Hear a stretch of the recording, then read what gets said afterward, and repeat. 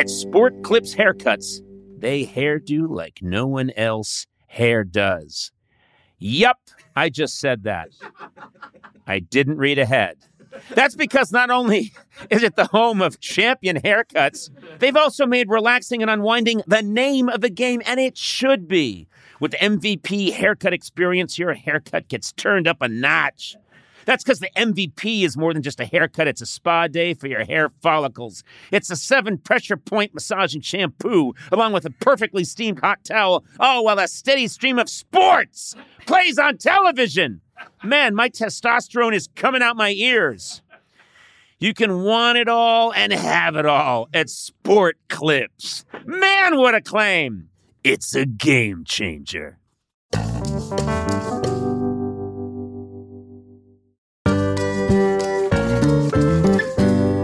There's a lot to say when buying a new home or car, but only one thing to say that can help you protect them.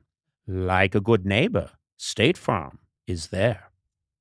Hear me? I did. I heard you. And just like that, a State Farm agent will be there to help you choose the coverage you need. You just say that and they show up. They come jumping out of a shrub. Oh, cool. No matter where you are in life, when you need the coverage options, your State Farm agent is there to help on the phone or in person. Like a good neighbor, State Farm is there.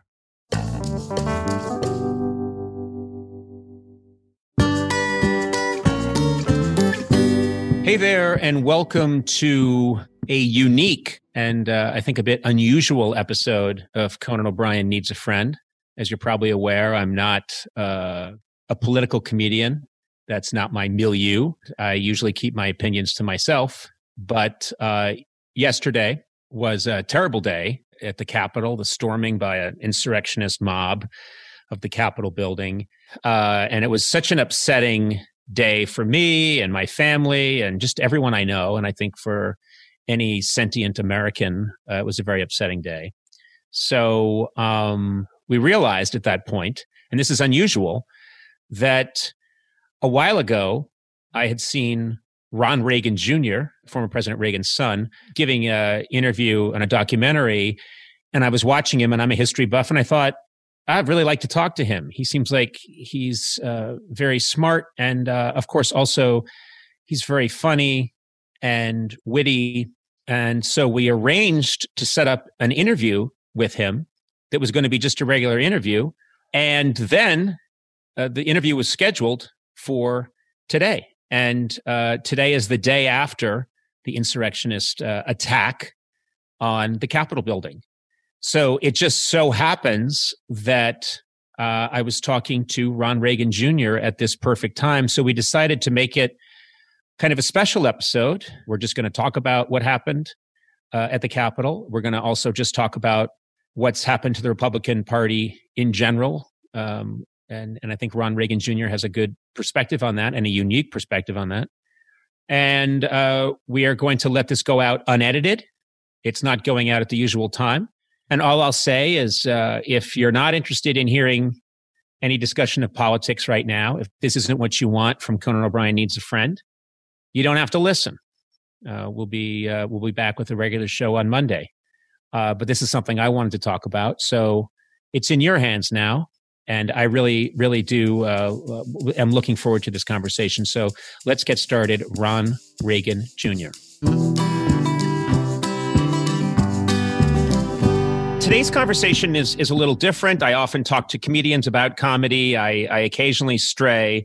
And this is a complete accident, but I think a very fortunate one.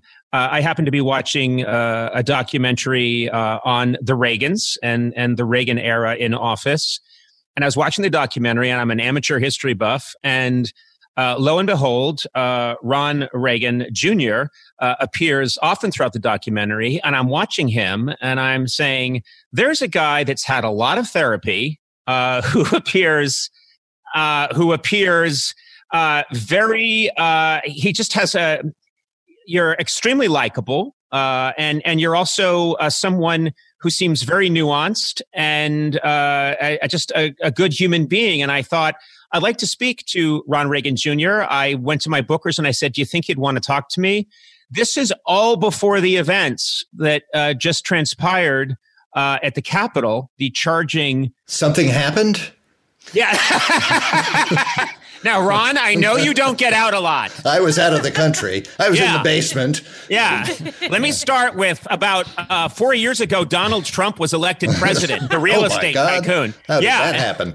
Well, listen, we have to catch you up on a lot. And Gilligan's Island still canceled. Oh, no. Well, there's the headline. I love the idea that I have to fill you in on everything. But yesterday was indeed a dark day for our nation. A insurrectionist mob charging the Capitol, invading the Capitol. 4 people are dead, many people injured. I think many people at the Capitol Hill Police are injured, and it's just a tragedy, that easily avoidable tragedy. And I realized that you were on the schedule to talk, and I thought, maybe this should be a different conversation. Maybe this is the perfect time to talk to you, Ron. And first of all, I looked at everything that was transpired yesterday, and I realized, oh my God, what happened to the Republican Party in this country? And I know that this is a common source of discussion, but who better to be talking to right now, I think, than you. I think that you are I was thinking about this yesterday. Who's a Republican figure from the recent past who could have materialized yesterday and gotten that crowd's attention? I don't think a recent Republican president could have done that. I think Ronald Reagan, your father, still has that place in the hearts and minds of many Americans. And I think if he had materialized and said, please shut up and go home, they'd have done that. Do you feel the same way? No, I don't.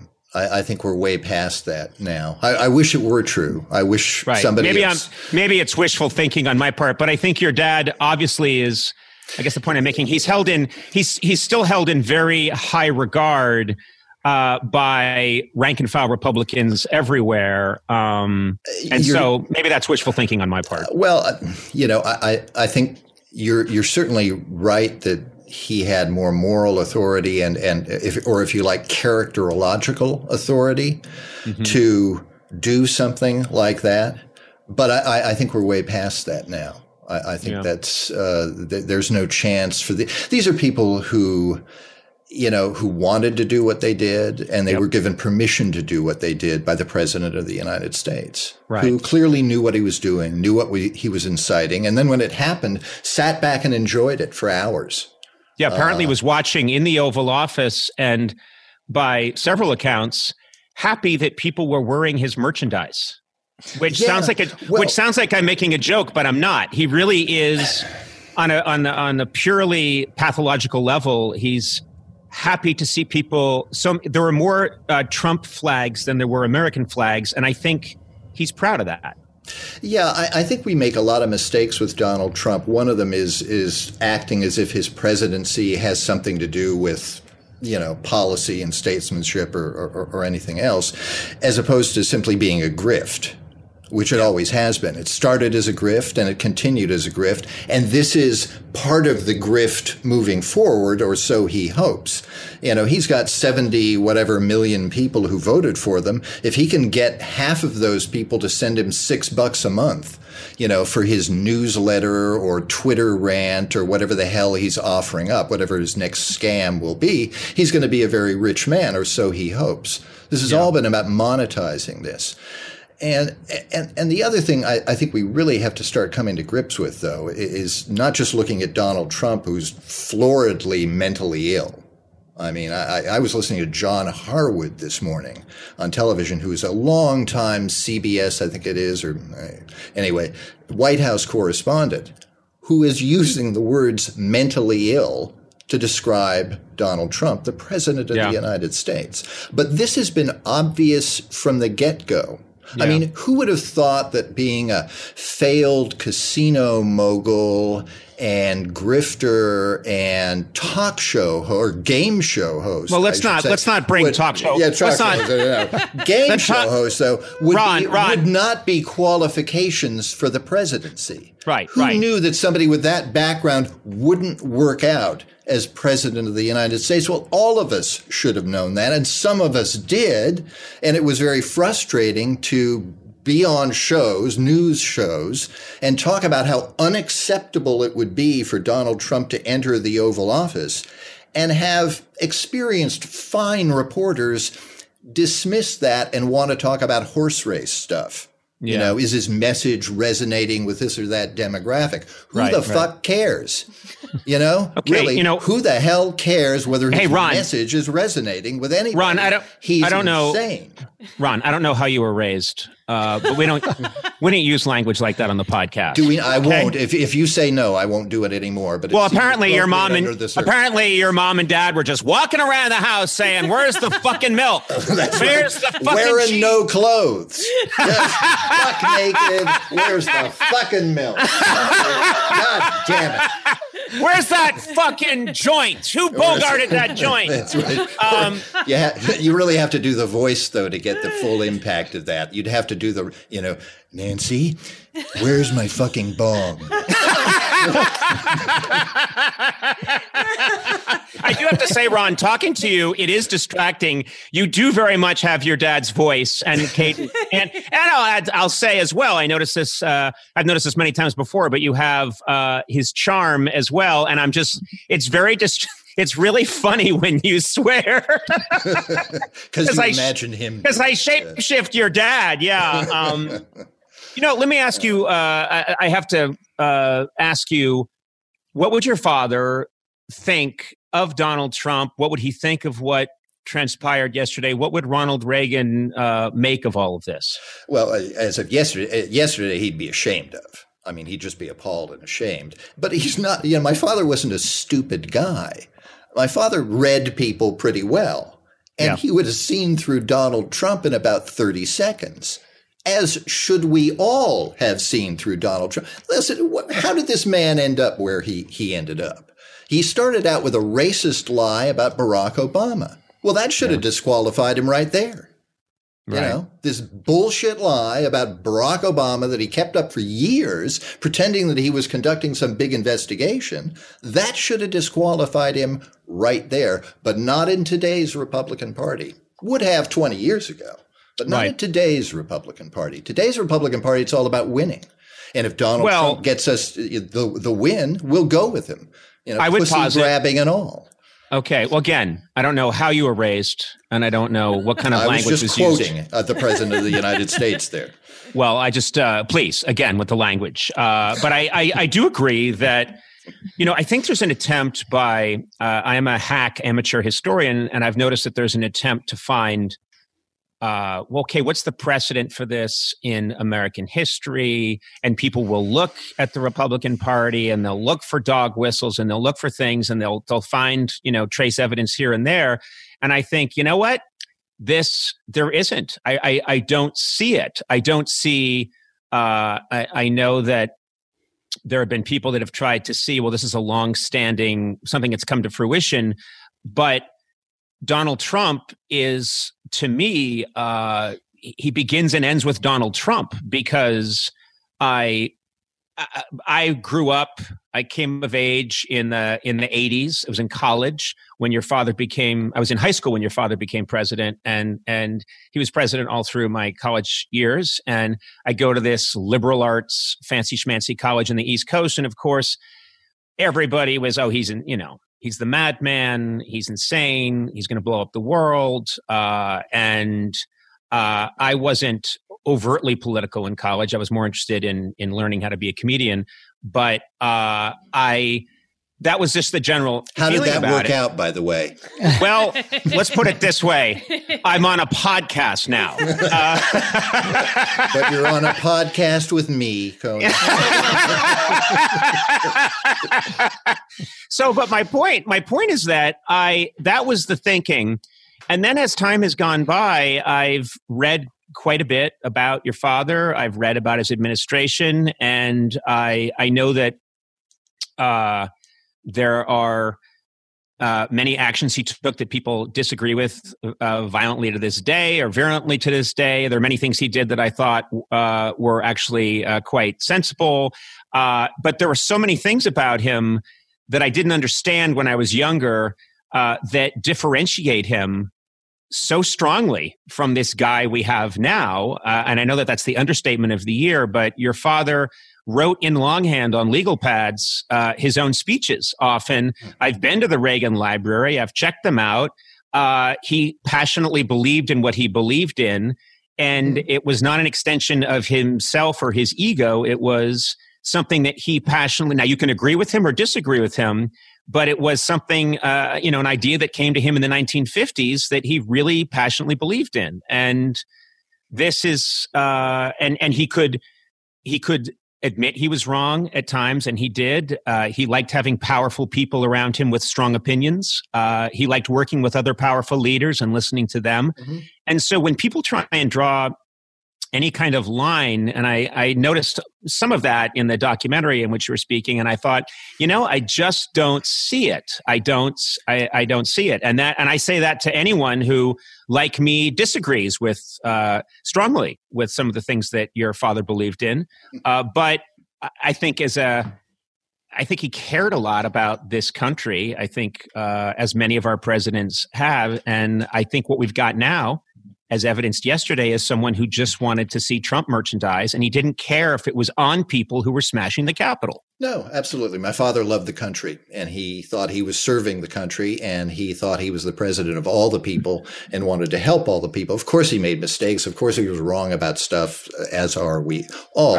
Trump himself, you're right, is sui generis, and there I go with the naughty language again. But he is unique in a sense. But if you want to search for the origins of today's Republican Party, go back to the Civil War. Yep, exactly. We're still fighting the Civil War, and there's a reason why most of the red states are still down there in the Confederacy. And there's a reason why the people storming the Capitol, many of them were carrying Confederate flags. Yes. Yeah. Go ahead. Sorry. I was just going to say, and they might as well have been carrying Nazi flags. Yeah. These loser traitor flags, slaveholder flags. There's no honor in that. It's not about heritage. You want to talk about your heritage? It's slavery, folks. Yeah. Get used to it. Now, Germany has dealt with its past. Time Alabama and Mississippi do the same. Yeah. It's interesting. I was in Germany about, I want to say 2.5 years ago. I'm thinking of it now just because you brought it up. And I was walking through Berlin, and I was stunned in a good way, but stunned by the degree that the German people have gone to acknowledge what happened in their history in the 20th century.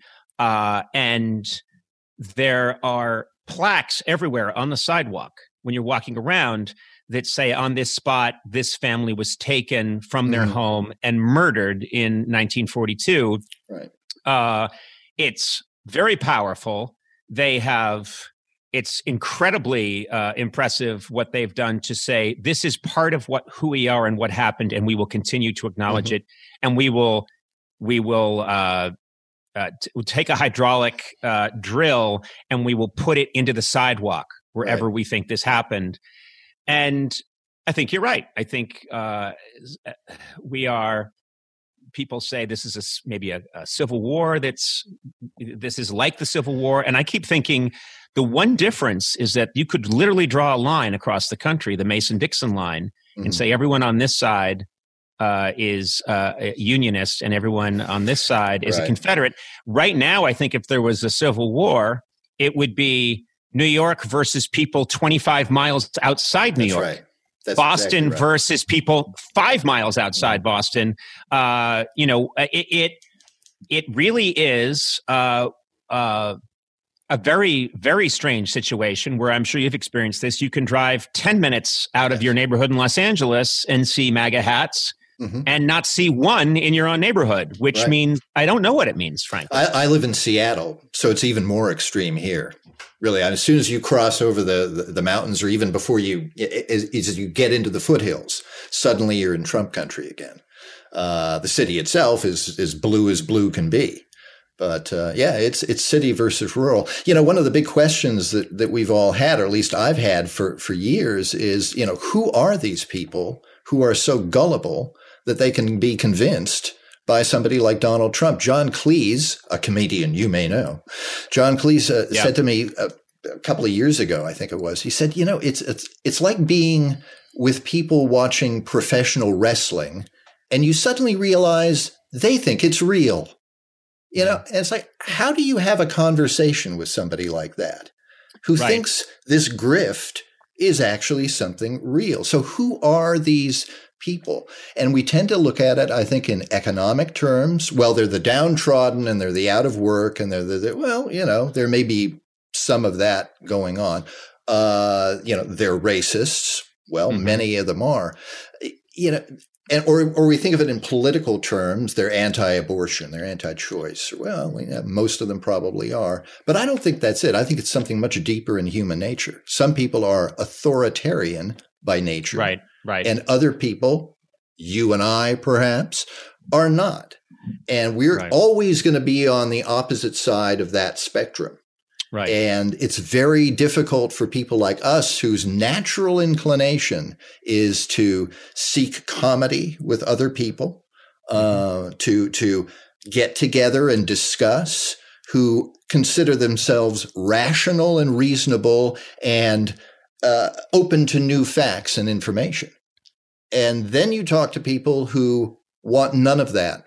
They already know everything they need to know about everything that's important to them. And you're the enemy, and everything you say is a lie, and there's no real information. It's all fake news. I don't know how to talk to people like that. This brings up my next point, which is it's really interesting. I couldn't sleep last night. I was so upset, and I have a 17-year-old daughter and a 15-year-old son, and watched all of this unfold with them. They were doing online schooling here at the house. And I pulled them away from their computers and said, no, this is more important. And I can't believe your teachers are continuing with class. This is historic and you have to see this. And so we watched it. It was deeply depressing and upsetting. And then I got angry. And my anger personally is not at Trump, because I think he's mentally ill. And if I'm driving down the street and someone runs out in front of my car and starts throwing feces on it and screaming crazy things, and I realize they're mentally ill, I'm not angry with them. I really am not, because they're mentally ill. Right. The people I'm furious with are the Cruzes and the Hawleys, McConnell for so long, Kevin McCarthy, Pence, Rubio, Cotton, Tucker Carlson, Hannity, Murdoch's, everybody who said there's money in this. The guys that are egging on the person throwing shit on your windshield. Yeah. In other words. Yeah. And I think those are the people that, to watch the Cruz and Hawley leave that lockdown and come back up and double down on this idiocy. I think it's the angriest I've been since Schitt's Creek went off the air. I was furious then. Yeah, really. I just thought there was more. I thought there was more in there. At least one more season. There's two more seasons in there, and this is bullshit. now I'm really angry. Now I even forget what happened at the Capitol. Well, you're right though to single out those people, and every one of their names ought to be on a list, and it ought to be in the front page of the newspapers all over the country. These people are traitors. Yeah. These people are traitors. And they have no right to serve in our government. They're anti-democratic. They're talking about the Republican Party splitting. The few principled Republicans, and those are the quavering Mitt Romneys who buck up their courage to murmur a few disagreements with Trump or whatever. I don't give them a lot of credit either. I think the bunch of them just need to go. But they say two Republican parties, or they'll split, the principled ones and then the crazy ones. Well, let's just be honest here. We have the Democratic Party. Let's just call them what they are. They're the anti-democratic party. Yeah. They're not for democracy anymore. They've made that obvious. So I'm curious because you you grew up in this world of Republican royalty. I mean, and probably met everybody in the Republican sphere. And I have, I am not a political comedian, but I have enjoyed interviewing Barack Obama and Michelle Obama. I've also enjoyed interviewing McCain. I loved talking to John McCain and Bob Dole. And so I loved getting to meet George Bush Sr. when I gave a speech at Dartmouth, and he was there, and he was very kind to me, and we spoke for a long time, George Bush Sr. And so I didn't have like a knee-jerk reaction. I would have been really, thrilled to meet your dad. You'd have liked him just fine. Well, I mean, I'm serious. He was, he'd have liked you. He's such a naturally funny person, and also, I mean, you can speak to this, and you are. I give you a lot of credit for this. I said earlier, you seem like someone who's had a lot of therapy. You have a good perspective on your parents. You clearly love them, and you also see the pluses, the minuses, which is what we all do as we get older and we do any kind of work on ourselves at all. And I look at your dad, and I think what I always sensed from him was that he would be kind to anybody. Now, people can say, well, hold on, Conan, what about certain policies that I'm talking about? I really do feel that he himself in a personal space would have been kind to anybody. Yes. Is that correct? Yes, you are correct there. And you're absolutely right about policy-wise when it was, sort of abstract groups of people that, that could kind of fade into something else. But one-on-one, personally, I have never in my life did I see him ever be unkind to anybody. Mm-hmm. He was really, just an incredibly decent human being. And what's interesting is, again, contrasting I everything I've heard and some things I've witnessed personally. Trump is very he's not that. Well, just because you've introduced this potty mouth that you clearly learned from your parents, he treats people like shit. He treats people around him like shit, sure and he does. He treats anyone who works for him. And then who's he going to suck up to? An oligarch who murders people. Right. Well, who else? But who may build a Trump Tower in Moscow, I would say or Riyadh.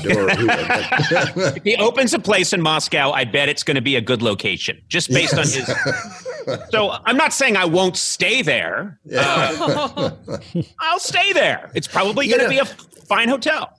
So we've all been in this situation, right? Where you're in a room, whether it's a boardroom or a writer's room or whatever it is, there's a group of people and you've got to get stuff done. And one of you is pathological. Mm-hmm. And people realize that, you get that vibe. This person's a little crazy. But by the end of the day, everybody is sort of bending to accommodate the pathology. Everybody's sort of, because you don't want it to get even more crazy. So don't, let's mollify the nut job here. Yeah. Mistake, but that's what's been happening to us nationally for the last 4 years. We've been stuck in one man's pathology, and many of us, not all of us, but many of us have tried to somehow make it okay. If we can just put enough people, grown-ups around him, it'll be okay. Well, it's not going to be okay because he's the boss. He's the president of the United States. He's running the show, and he can fire all those people. And guess what? He does. There was a school of thought, as you recall, there was a school of thought in 2016 that, we all woke up, Trump is president. What? I don't understand.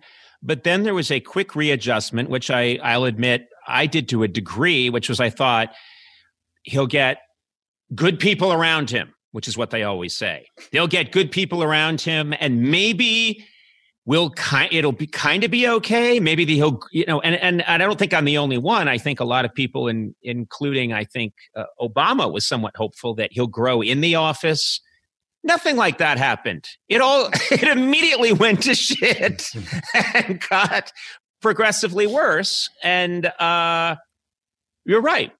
And then it's just been watching people. Actually, they've had cervical discs removed so they can bend over backwards. Yes. People can contort and twist and pretend that what's happening isn't happening. It's a little frightening, isn't it, to see so many members of Congress, people who have been elected to high federal office here, people who have responsibility, who write our laws, decide how much we pay in taxes and things like that. So many of them turn out to be such sniveling, spineless, supine little sucks. Look at that. Was a beautiful. Hey, can I say that was a beautiful sentence? Sniveling, supine, servile little sucks. Servile is good too. Did I throw servile in, or did you say that? Servile is yours. Guess what? I think we should write. Hey, Ron, I think we should write songs together. I really do. I think you and I sitting at a piano, supine, servile, sniveling, little sucks. He's a servile little. Put supine in there, and you got a hit, kid. You got a hit, kid. Oh, God. Yeah, but yeah. I mean, all of these people, they're elected high. People voted for all of these people. And really, what little wimps. I mean, Lindsey Graham. My God. I'll be really obscene here. Really, what I want to ask Lindsey Graham is, does Donald Trump's ass taste like Vladimir Putin's dick?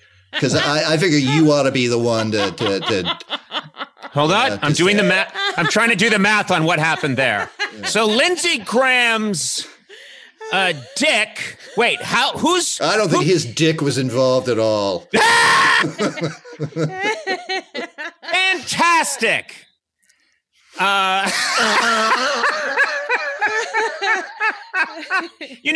When I got you on the show, you didn't expect dicks. I was expecting a high-minded conversation about the horrors of what happened at the Capitol yesterday, and you've done nothing but, true to the Reagan name and your blue humor, clearly once again a disappointment. I bet you were a disappointment to your father too. I get the sense you were not a disappointment to your father. I don't think I was. What's that? I don't think I was. No, I don't think you were. No, a little concerned about the atheism, but other than let me ask you quickly about that, because I'm endlessly fascinated again with just getting any kind of peek into the history of presidents. You announced to your parents at a fairly young age that you did not believe in God. Is that right? Yeah, I think I was about 12. That's my memory anyway. I was 12. Who says that at 12? Me when I don't want to go to church on a Sunday morning and miss the football game. I think I'd probably been 10 when I about the time that you know for sure there's no Santa Claus. You begin to think, there's another white-bearded big guy in the sky. We got stories about him, knows who's naughty and who's nice. Yep. You get coal in your stocking for eternity if you cross him, but he's an awful lot like that other guy, and that guy was fake. So you know what? Right. I'm not going for this story. So I'm just picturing your dad and your mom. We all know them. We can visualize it. They're sitting in the living room. You come in your shorts with your baseball cap on sideways. Yeah. And you say, hey, Mom, hey, Dad, just occurred to me. There's no God in heaven. There's just an endless black void. Right. We're here but for a moment, and then we disappear into nothingness. We're all atoms. Yeah. What happens? Actually, he came into my room to say, hey, get dressed. We're going to church. And I said, I'm not going. And he looked at me and said, well, get dressed, and headed out the door. And I said, no, really, I'm not going. and he stared at me for a moment and just decided, okay, well, we've got to go. And they went to church. And then, of course, I knew when he came back that we were going to have a discussion, and we did. And I said, look, I don't believe what you believe, and I'd be a hypocrite and would dishonor your church in a sense by going to church and faking it. Right. And if there is a Right. God, he's going to know I'm faking it. So none of this makes any sense to me, and I'm not going anymore. And Wow. he tried to convince me a little bit, but he was wise enough to not try and strong arm me into doing. He knew that this had to be a free choice, Right. and he hated my choice, but he would honor it. Did he? I'm just picturing you. It's the late '60s, early '70s.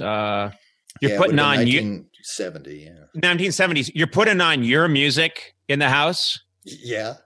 Tell me about that. I mean, what's it like when Ronald Reagan? When I said, "Hey, Dad, do you want to hear Jimi Hendrix's version of the national anthem?"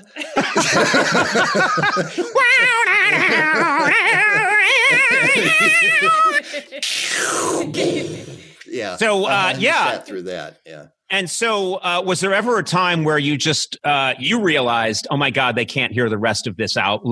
I know where this song is going, and it needs to stop. Well, it's going to Country Joe and the Fish saying, "Give me an F," and that's when I would sprint to the. Oh, this is the Woodstock album.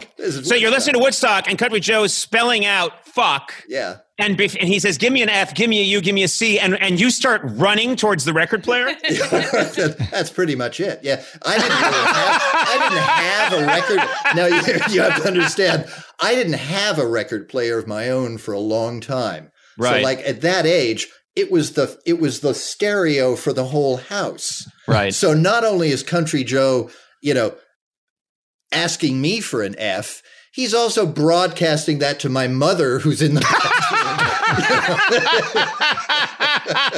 So yes, I'm screeching down the living room to get to the.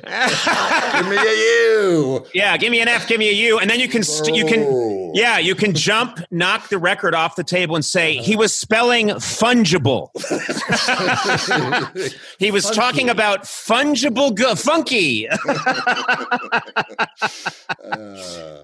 Let me ask you. Everyone today is wondering, where do we go from here? What do we do? And obviously there are options. There's a second impeachment, which no one thinks can be. I don't know you could get that together in 2 weeks' time. 25th Amendment, I think, is a better bet. But the problem, he has steadfastly, assiduously replaced everybody on his cabinet one by one with people who, if you have a strong cabinet, if you have forceful, strong-minded, sane people in your cabinet, which many presidents want. Lincoln's the best example, sure.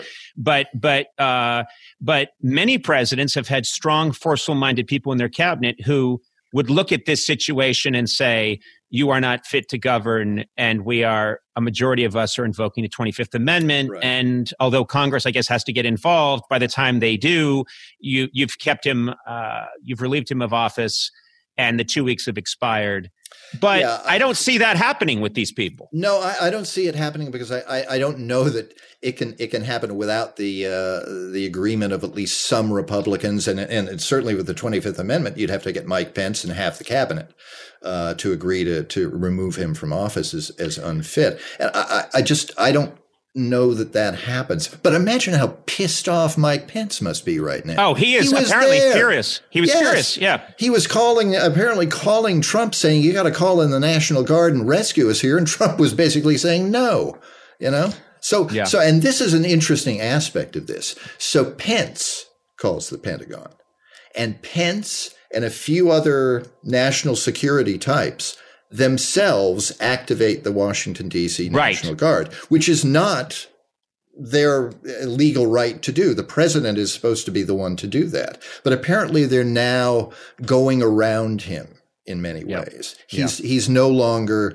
not that he'd ever functioned as president anyway, but people are now ignoring him, I think, in the White House. Yeah, that was stunning when you looked over I don't know if it was the signatures or the people that were on the order to call in the National Guard, and the president's name is nowhere there. Isn't there?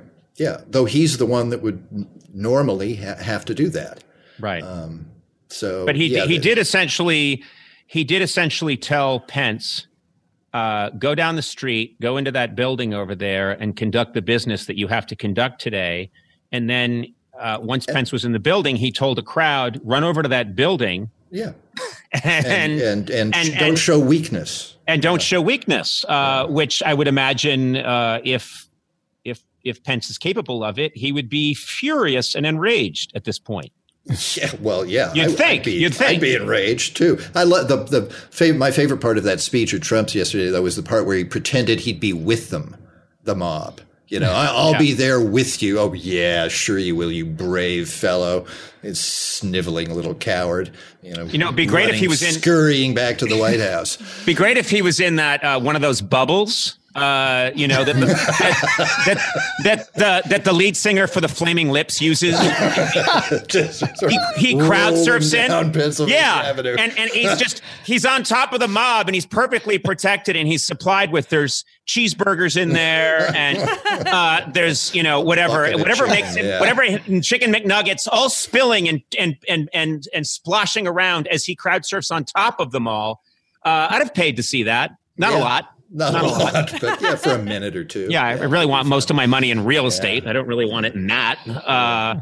But I don't know where we go from here. He needs to be removed. Yeah. He needs to be removed quickly. I don't know if that can happen, but he needs to be. And there needs to be an accounting for this. The people that broke in there, they need to be arrested and charged with serious crimes. I'm hoping that is happening. I woke up this morning and that's the first thing I thought was, I hope the FBI, Capitol Hill Police. I hope the government is using face recognition. I hope they're looking for these people. It's they can get horrifying. some of the faces off the Capitol, off of the selfies that were taken. Yes, with the Capitol yeah, exactly. Police. What the hell was that about? Taking selfies with people who were invading the Capitol building, apparently in some instances, opening the doors for them and letting them in. Right. This is a scary aspect of this. Well, the other aspect that I don't think escaped anybody is that if and this is sadly, but it's just true, if that many Black Lives Matters protesters had stormed the Capitol, we'd have 600 dead people today. Yes, 600 dead protesters, and that's something that no one can deny. You just cannot deny. If you ever doubted white privilege, here was a perfect example. Right. If they had been black, had they been Muslim, I think Joe Scarborough this morning said if they were Muslim, there had been snipers on the roofs picking them off. I mean, it's yeah. So there needs to be accountability for these people on both sides here, the police as well, for what they did and how they reacted. But I don't know. We've got 100 million people in this country or so who apparently are okay with this guy. 70 whatever million voted for him. I assume there are others. And that's a third of the country. Yep. Third of the country is batshit crazy. Third of the country believes that Joe Biden is some sort of Satanist pedophile because that's what Facebook told them or something like that, Well, that's another, I mean, clearly we have to, I have been of the opinion for several years now that we are a primitive people that were just gifted with the atomic bomb, and we don't know what to do with it, and we're just setting it off left and right. I think that's the power of social media. I don't think, if it takes 10,000 years for evolution to catch up in any way and help us adapt to a new condition, we're only 10 years into that 10,000 years. Mm-hmm. And we've been gifted with something that has immediately made us, I don't know, rendered, I don't want to say it, but in the darkest moments, I think, has this new power, this superpower to know what everybody's thinking at any time, rendered democracy untenable. I hope not. Yeah, you have to ask yourself whenever a new technology evolves or develops, not just what are the best people on Earth going to do with this? You always have to ask yourself, what are the worst people on Earth going to do with this? Yeah. What are the worst people on Earth going to do with a nuclear weapon? Going to do with the internet? Going to do with poison gas? Going to do with a weaponized virus? You always have to foresee what the worst will do with something like that, because they will. Our computer systems now in our government have been hacked into by the Russians at a very deep level. That's going to take years and years to sort out. I suspect we'll probably just have to start over from scratch. I don't know anything about computers, as you know, and neither do you. But okay, let's not include me. Let's not include me. I want to point out to our listeners that it was very nice for me to see Ron struggle a little bit with the technology to talk to me remotely, only to be told by my people, "Don't worry, Conan is so much worse." Which filled me just with... to make me feel good, though. No, trust me. It was not. Sona, tell him. It was not to make you feel good. We're being completely honest. And you're even younger than I am, too. I'm like the old guy here. I know, but let's face it, you're in much better shape. Trained dancer, well, yeah. You could kick the shit out of me in about 8 seconds. No. You're a big guy. Oh, no. That just means I would go down much faster and harder. Like a big tree. Like a big tree, but cushioned by my pompadour, which would save me at the end. That's what, that's what I would do. If I could talk to your dad and have a long conversation and hear some of his stories about old Hollywood and some of his political stories, I would love that. But then I would quickly get to hair product, hairline. How do you do it? How did you do it, Mr. President? Because I've built an entire career on this pastry on top of my head, and I've got to keep it going. And you managed to do it. Sure. So you are one of the few people who has his cartoons haircut. Yes. I looked at editorial cartoons in 1982, and I also looked at the Bob's Big Boy logo, and I said, I pointed to the Reagan and the Bob's Big Boy, and I said, get me that. Give me one of those. Because guess what? Ladies are not going to go for it. It'll keep the ladies away. It'll keep the ladies away, but it's going to look good on merchandising. God bless me, it did. It worked for Trump, though. He's got. I don't know what that thing. I don't respect that thing. I'm a connoisseur of hair, and I think that is low back hair that's been combed up and over. I think you may be right. And I don't mean to be superficial, but when somebody shows up with hair like that, that's a bright red flag waving. I'm sorry. Who does that with their hair? Well, Crazy people do that. No, okay, Ron, you're getting into again a very delicate area. I think. No, your hair is a natural cut. It does. Listen, in about a month, when I haven't had a haircut for several months, my hair is going to look. We're both Irishmen with thick hair. It does that after a while. It just kind of goes. Rah. Let me ask you a question, and it's sort of at the end here, which is your perspective on. I'm constantly thinking, could people in the past have made it in the political world of today? And you see what a Ted Cruz, what a Josh Hawley, what these people have to do, the ways in which they have to contort themselves to make it. And I think,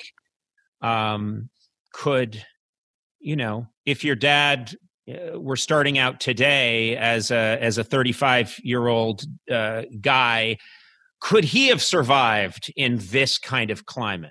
You know what I mean? Not as a Republican. No. Yeah. No, it all started to really go south, I think, in the mid-'90s with Newt Gingrich, when they just decided to weaponize everything and become obstructionists. Yep. And then you had, of course, the first or the second Bush administration, where they lied us into a war and then started torturing people. Mm-hmm. And then it just sort of spiraled completely out of control. When Obama was elected, somebody asked me when Obama was elected, or before, if Barack Obama is elected president, do you think that means that we're not a racist country anymore? I said, if Barack Obama is elected president, we're going to find out exactly how racist a country we are. And indeed we did. Look at the effort by Mitch McConnell to completely negate the presidency of Obama when he was in office and after. To do away with the Affordable Care Act, having no replacement for it, by the way, which people keep forgetting. 7 years of, we're going to get rid of it and replace it with something better. Well, what is that something better? We're working on it. Yeah. It's behind door number 3. It's behind door number 3. I always go back to that moment that was not that long ago when Barack Obama was running against John McCain, and it was late in the campaign, and a woman in the crowd said to McCain, "We can't vote for this man. He's a Muslim." And he's not from this country. He's a Muslim. And he's an Arab, she said. He's an Arab, yeah. McCain stopped her and said, no, ma'am, no, ma'am, no, ma'am. That is wrong. That is incorrect. Now, he's a good family man. He's a good American. I just have to disagree with him on certain Yes. things. Yeah. I get a chill up my spine when I remember that moment, because that was only 12 years ago. And I still get a chill up my spine when I remember that moment, because it feels like something from 100,000 years ago. It was a moment of someone with the microphone in power who's desperately running a race against Barack Obama and wants to win, refuting someone who's there to vote for McCain and telling them, no, you're wrong. He's a good family man. And that's something that, again, I didn't agree with John McCain on lots of things politically, but that we really lost someone special, someone with a backbone. Yeah. He did give us that. Yeah, give us. Well, you can't use hand gestures on a podcast, Ron. You just the thumbs up and then turning to thumbs down to vote against Trump, which was a great moment. I have a great thumbs up story from my father, actually. So my father, when his last few years in office, decided that he was going to revive the thumbs up gesture. So he started going around the country, he was giving a speech, and he would always thumbs up. And okay, fine. It was very much my dad, I mean, he's like a human thumbs up. Right. And so my late wife and I were in the car with him coming back from some event where there were crowds in the side of the roads in Washington, D.C., in my memory. And somebody somehow got past the police barricade by the side of the road and rushed up to the limousine, and he was promoting a different hand gesture. So he's right on my dad's side of that, and he's snarling, shut up, fuck, like this. And my father gets the full blast of this, turns to us in the car and says, you see, I think it's catching on. So middle finger, thumb. It was a digit. It was pointed up. He's giving me the number one up. Yeah, close enough. He's trying. Well, this has been, on a dark day, and I woke up depressed today, as I think a lot of us did. But then I remembered that I was going to talk to you, and that this was going to be a different conversation than we normally have. But I've always known you to be such a bright and such a quick and funny and warm person. And so just a delight to talk to you. And especially today, because it's one of those days where I want to talk to someone like you and feel a little better about things. Well, we've survived. That's the good news. But we've got a lot of work ahead of us here in this country. Yeah. We've got, Trump will be gone. Trump will be irrelevant. Trump ought to be in an orange jumpsuit at some point. But the people that backed him, the people that stormed the Capitol, they're still out there. And they've got their guns and their anger and their lunacy, their conspiracy theories. And they're not going away. They're not going away. We're going to have to deal with them. Yeah. All right. Now I'm depressed again. Yeah. Sorry. What'd you do that for? I was trying to end on this nice... Yeah, but it was too up. You know what? You're right. Today, so I just thought I'll bring it down. Yeah, I gave your dads the thumbs up, and then you leaned into my limo and gave me the middle finger. That's what you did. Hey, Ron, really so nice talking to you. Well, thanks for having me. And thank you. And I didn't realize Seattle is my wife's city. I go there all the time. I haven't during COVID, but maybe we'll hang there sometime. That'd be nice. Well, the next time you're out here. Yeah, absolutely. Are you in LA? I'm in LA. You're in LA. Yeah. Well, why would I ever come down there? I'm not wearing a shirt right now, and I'm doing a ton of cocaine. But once I get my shit together, I'll come up to Seattle, and it would be really nice to hang out. Okay, because I'm wearing Polar Tech and trail running shoes. So. Well, I can drive alongside you while you run. Ron Reagan Jr., thank you very much. Thank you. Thank you for having me. Conan O'Brien Needs a Friend. with Sona Movsesian and Conan O'Brien as himself. Produced by me, Matt Gorley. Executive produced by Adam Sachs, Joanna Solitaroff, and Jeff Ross at Team Coco, and Colin Anderson and Chris Bannon at Earwolf. Theme song by the White Stripes. Incidental music by Jimmy Vivino. Our supervising producer is Aaron Blair, and our associate talent producer is Jennifer Samples. The show is engineered by Will Beckton. You can rate and review this show on Apple Podcasts, and you might find your review featured on a future episode. Got a question for Conan? Call the Team Coco hotline at 323-451-2821 and leave a message. It too could be featured on a future episode. And if you haven't already, please subscribe to Conan O'Brien Needs a Friend on Apple Podcasts, Stitcher, or wherever fine podcasts are downloaded. This has been a Team Coco production in association with Earwolf.